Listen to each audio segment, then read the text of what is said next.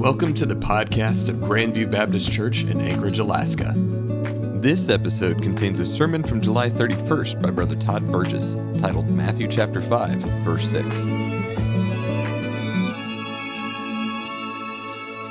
But it's good to see everyone here this morning, and if you have your Bibles, let's open up to Matthew chapter 5, and we'll be in verse 6 today, although we read verses 6 through 8.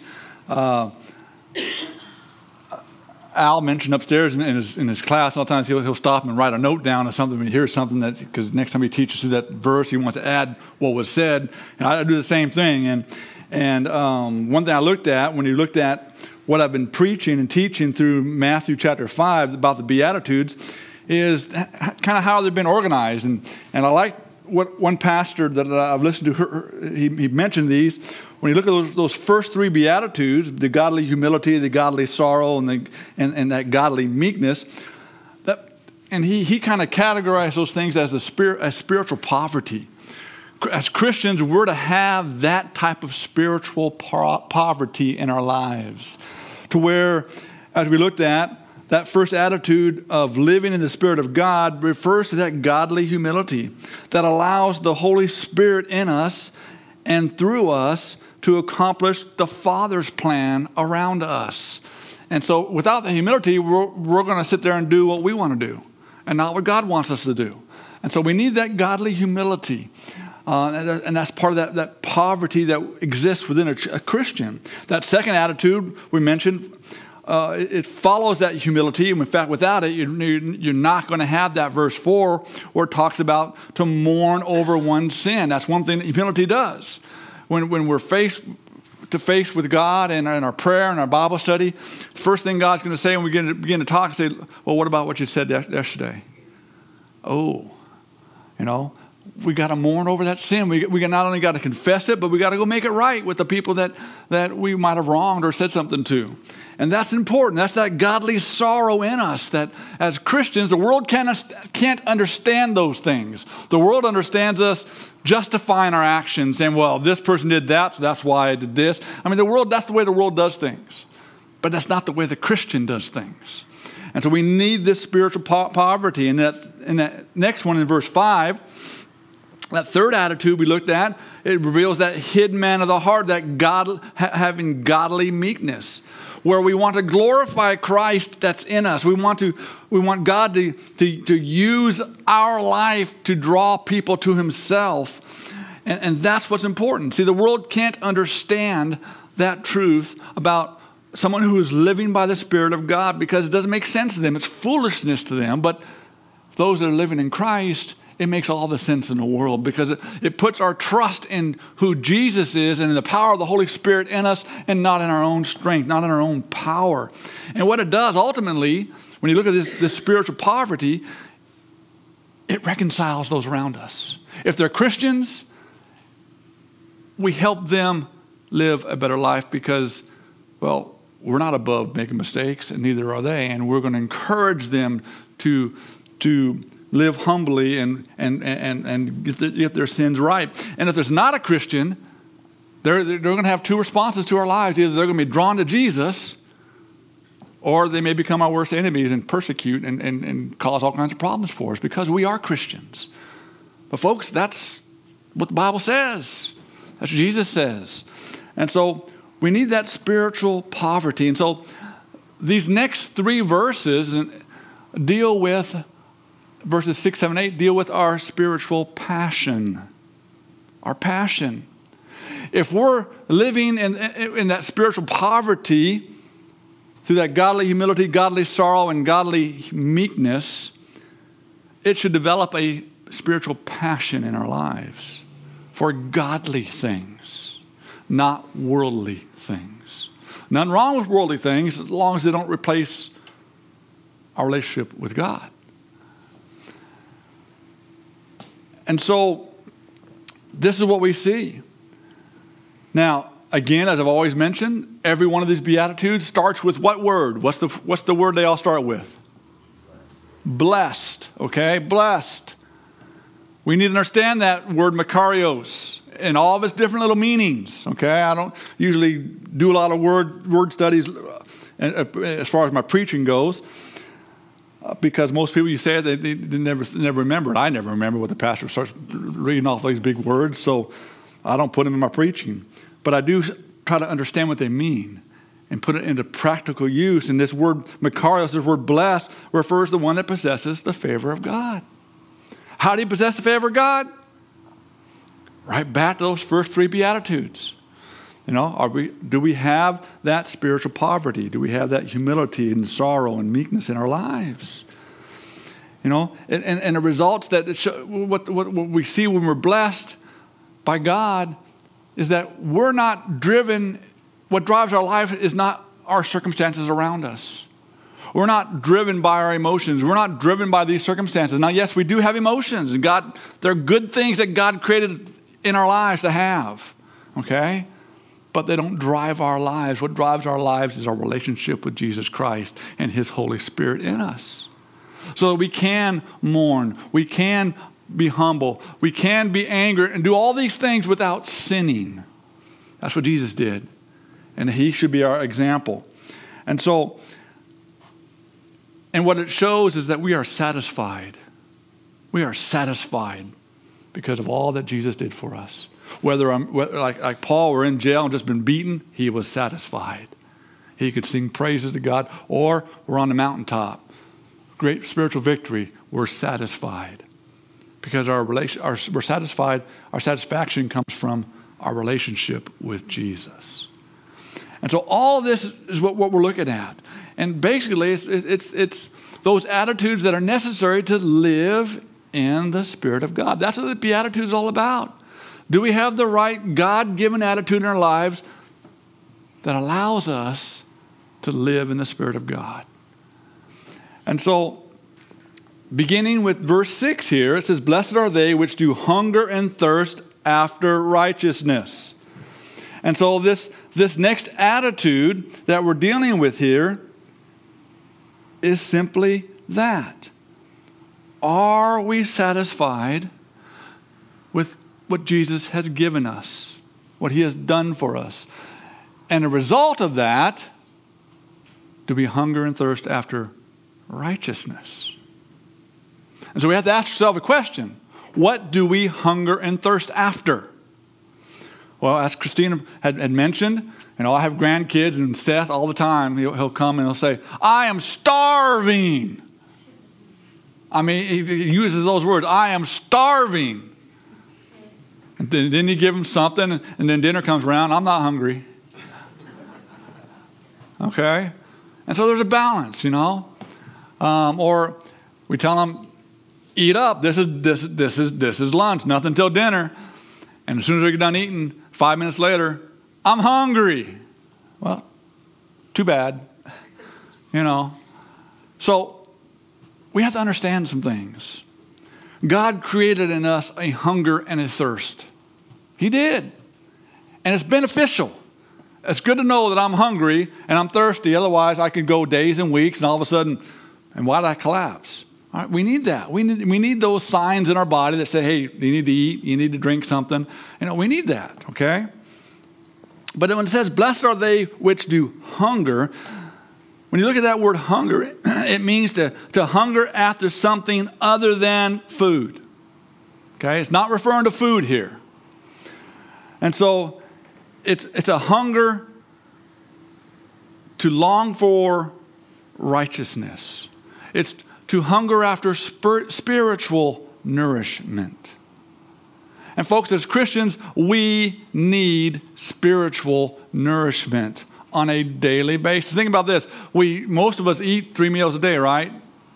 If you add a couple snacks in there, it might be 4 or 5 times we eat during the day. We get that physical food, don't we? How much more do we need spiritual food? How much more do we need spiritual nourishment? John 6, verse 35 says, "And Jesus said unto them, I am the bread of life, and he that cometh to me shall never hunger, and he that believeth on me shall never thirst." Obviously, Jesus is talking about spiritual food. Although one day we will be in heavenly bodies and we won't need to eat or drink unless we want to. We won't have to have that. But when you put that hunger with the word thirst, Thirst here is a very ardent, passionate, or zealous desire towards something. And again, it's not talking necessarily about water. What is our passion?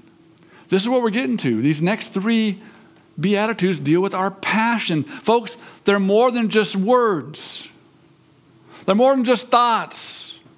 They are actions. They are actions. So think about this. We go back to our first three verses, the first three Beatitudes, that spiritual poverty. Are they just thoughts? Being as humble, just a thought? No, it's an action. Just like godly sorrow is an action. We have to do something. And just like being meek, it's an action. Everything Jesus is teaching here, they are actions, or just not concepts. There's something that we have to do in obedience to the commands of the Holy Spirit guiding us, through the Word of God guiding us. They're actions. And too many times we think of them as, I'm thinking the right thing. It's their actions. And so we have to understand this. So do we have that hunger and thirst for righteousness? And so when we look at Isaiah 55, verses 1 and 2, it talks about this spiritual hunger and thirsting. It says, Ho, everyone that thirsteth, come ye to the waters, and he that hath no money, come ye buy and eat. Yea, come buy wine and milk without money and without price. Wherefore do we spend money, and for what? And for that which is not bread, and our labor for that which satisfieth not. Hearken diligently unto me, and eat ye that which is good, and let your soul delight itself in fatness. See, what Isaiah here is talking about is a hunger and thirst after God's righteousness, after our relationship with God, and what that means in our lives. First, it's free. It is free. It doesn't cost us anything, if you think about it. To become a Christian, did it cost you anything? If you say yes, then you may not be a Christian, because that's not what the Bible teaches. See, it doesn't cost us anything, other than maybe our time, to spend time with the Lord in our daily devotions and our prayer times and those kind of things. It could cost us our time, And so the question is, and here's the passion, what do we fill our life with every day? Do we spend most of our time with physical things or spiritual? See, that reveals our passion. Now, let me put it another way. What's your world view on things that are going on around in your life compared to a biblical view on what's going around in your life? See, that's the question. Do we have a worldly worldview, or do we have a biblical worldview where we see these circumstances come up, doesn't matter what they involve, but do we attack and do we respond to these things based upon our own emotions, our own physical desires, this is the best way to handle these things? Or do we have that biblical worldview where when these same situations come up, do we go, Lord, what's going on? We can say these prayers right in our mind, right there on the spot. Lord, help me understand these things. Help me have that right response here. See, two different perspectives. It's all based upon our passion. Our passion. Passion itself is not a bad thing unless it's based upon the flesh, things of this world. If it's based upon the things of Christ, it's a good thing. And so this reveals our passion. And if our passion is focused on the flesh, folks, we will never be satisfied. Think about this. Things of this world, Nothing wrong with having a car, right? Nothing wrong with having some of the toys that people have, go hunting and all these kinds. Nothing wrong with those things. Nothing wrong with wanting a promotion at work. Nothing wrong with those things, as long as those things are not our passion. You know, we got that car. Yeah, it's doing all right, but when the Joneses there got another car, you know, I need to get in a car like them. You know, we watch HGTV. I like watching HGTV. You know, seeing all these new things and how you build houses, do all this kind of thing. But I got to watch myself. That'd be nice to have, but I don't need that in my house. You know, our passions. Our passion. And here Jesus is saying with the Beatitudes here that our passion, we should have a hunger and thirst for righteousness. And so what is righteousness? That word righteousness there. It has to deal with God's divine law. That's what the word here deals with. It deals with God's divine law, where the children of God that are living the blessing of spiritual poverty are going to have a strong appetite for the righteousness that God gives through, another one here, law of faith, which is in Christ. Otherwise, our passion should be toward spiritual things. We should want to be able to open our Bible every day and study it and read. Not just, it's good reading through the Bible. Try to read through the Bible every year. That's fine. I'll be honest with you, folks. I've read everything in the Bible, but I've never been able to read through the Bible in 1 year. Okay? I'm one. I hope that makes you feel better. I'm one that have not been able to do it, but I have read all the passages in the Bible. I just haven't been able to read through them in a year. But folks, we need to have that desire. Because if all we're doing is reading the Bible every year and we're never studying the Word of God, we're not growing as Christians. During that time, God would say, hey, look at that verse and break it down. You might spend an hour on a verse. That's great. I hope that's happening in our lives. See, that's that righteousness. And so what we see here in this passage of Scripture is we see a contrast between the law of sin and the law of faith. Now I'm dealing with Christians here. Jesus is talking to his disciples, to believers, with the exception of Judas. But he's talking to believers. And so he's being right up front with them, okay? And he's teaching them how they are to respond as Christians, how to have that righteousness that he is going to give them through his death on the cross. And so this shows our passion. See, man's righteousness, we have to understand, is condemned by the law of God. None of us are righteous. No, not one of us are righteous in God's standard. That means even as Christians, things we do in our own strength and our own power is not acceptable before God. But too often we think, well, it's a good thing. And you have to ask yourself, who gets the glory for that? The Bible says you gave a cup of water in my name. Jesus says, great. But how many people gave cups of water and they got the glory for it? You know? It's all about, see, that going back to that the godly meekness is, the whole point is not what I'm doing, but I'm pointing everybody to Jesus. Okay? I may be one doing those things, but don't give me, no. God's the one that gets the glory. And so the law of God exposes what is in the heart of man.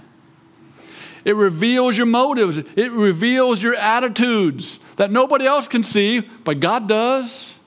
And he knows if what was done in the flesh or done in the spirit. He knows. Though everybody else can be fooled. God knows the truth.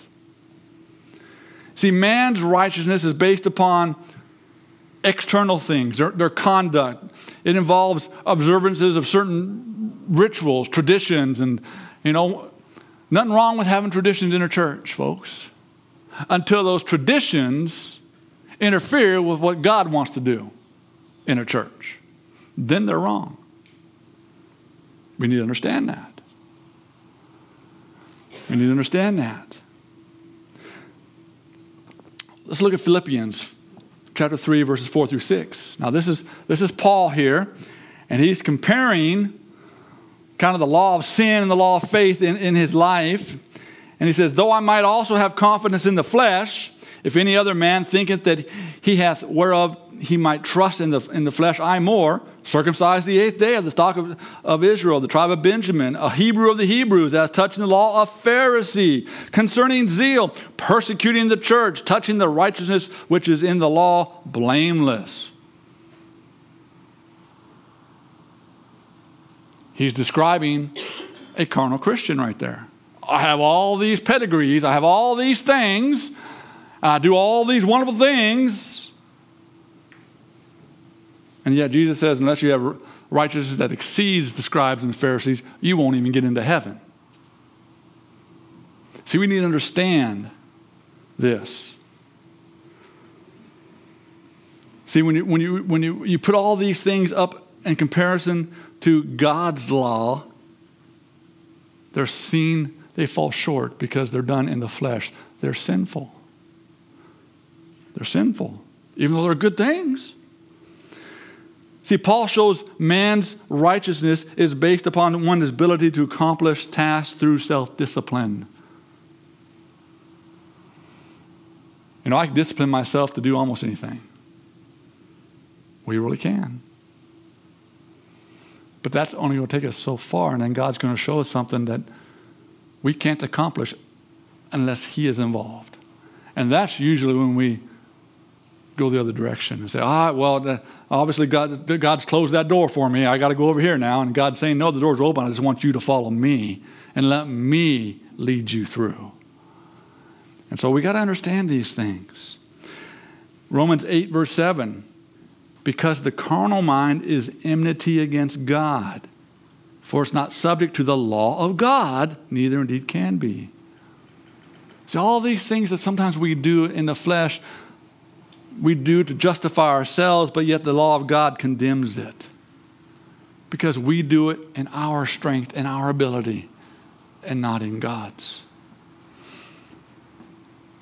And so the law of sin, we need to understand, is still a part of everyday Christian lives. We have to understand that. But now we need to look at the law of faith. See, following the law of faith is what undoes, if you will, or puts down the law of sin, because everything we do after of the law of faith is based upon everything Christ has done for us. And so let's look at this. The law of faith, it refers to that rule or standard of judging or acting. Who's the judge when it comes to the law of faith? Jesus is. Who's the judge when it comes to the law of sin? And, well, we are. That's why we justify this is okay. And there's a big difference. Romans 3:27 says, where is boasting then? It is excluded. By what law? Of works? No. But by the law of faith. Folks, we can't boast when we know Jesus is the one in charge. He's the one leading us. The Holy Spirit is guiding us through. Romans 7:23. But I see another law in my members. Now, here's Paul. He sees another law. So that means there's two laws at work in Paul's life. Warring against the law of my mind and bringing into captivity the law of sin which is in my members. See, so the law brings into captivity. This is the law of faith Paul is talking about. Romans 7:25, and I thank God through Jesus Christ our Lord. So then with the mind I myself serve the law of God, but with the flesh the law of sin. We need to understand that there is a war going on inside every Christian. You're either going to obey God's word and live by faith, or you're going to continue to do things the way you've always done it, and that's by the flesh. All your decisions are based upon how you've done things in the past. See, basically what you see here is you see your passion. What's your passion? Is it based upon your spiritual poverty, or do those things not exist in your life? Big difference. Big difference. See, there's a war of two laws that exist within every believer. Romans 8 verse 2 says, For the law of the Spirit of life in Christ Jesus, now that's the law of faith, hath made me free from the law of sin and death. You know why sin still bothers so many Christians? I will say every Christian, myself included. Not because it has more power than what we do. It doesn't. It's because when we became Christians, all that sin got buried by Jesus. But we go back with the shovel and we dig it up. I want this one. And we put it on our shoulder and carry it around with us. Literally, that's what we do. That's what we do. We carry it around. We carry that sin around with us. I just can't change the way I speak. I'm sorry, it's just who I am. No, you're a sinner. And you're not letting Christ change your life if you're a Christian. That's the difference. We justify our actions. Doesn't mean that justifications are true. So we have to understand that. Philippians 3:7-9. Now this, we read 4-6, but let's look at 7-9. But what things were gained to me, those I counted loss for Christ. Now here's the change of the Holy Spirit of God in your life now. Just like with Paul's life, when he became a Christian, these things began to change. He saw that all those things, verses 4-6, was a bunch of rubbish. It didn't do him any good. In fact, he found out he was fighting against God. Okay? And I think many times as Christians, we can find out that we're fighting against God, even as Christians, because we're following our own lusts, our own desires. Verse 8, yea, doubtless, and I count all things but loss for the excellency of the knowledge of Christ Jesus my Lord, for whom I have suffered the loss of all things, and do count them but dung, that I may win Christ. Now, that 8th verse shows us what we're supposed to do. We have to count everything in our lives as lost to Christ, which means, God, you own it all. You own my house, you own my job, you own all my attitudes. Everything is yours, Lord. And so whatever you choose to take away from me, I will be content with that. Whatever you choose to bless, I will be content with that. You want to find out if you've truly given something to God? Let God take it away. Let's see just how truly content we are. Because if He takes it away, okay.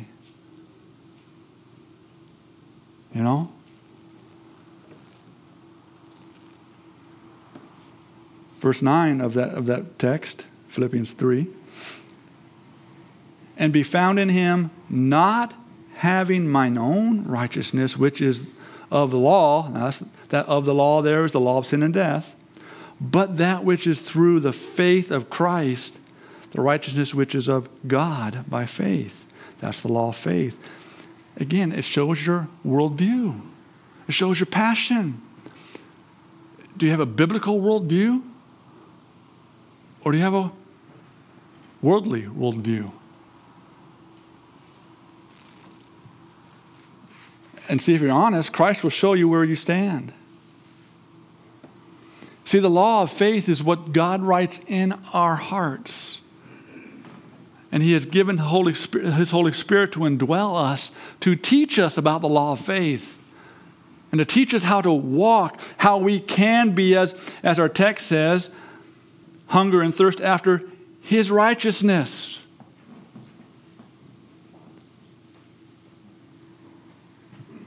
You look back in the book of Acts. After Pentecost, 3,000 people got saved. You know how many people they had in church that day? 3,000. If it had Sunday school, how many people would have been in church and Sunday school that day? It would have been 3,000. Wednesday Bible study, there would have been 3,000. Why?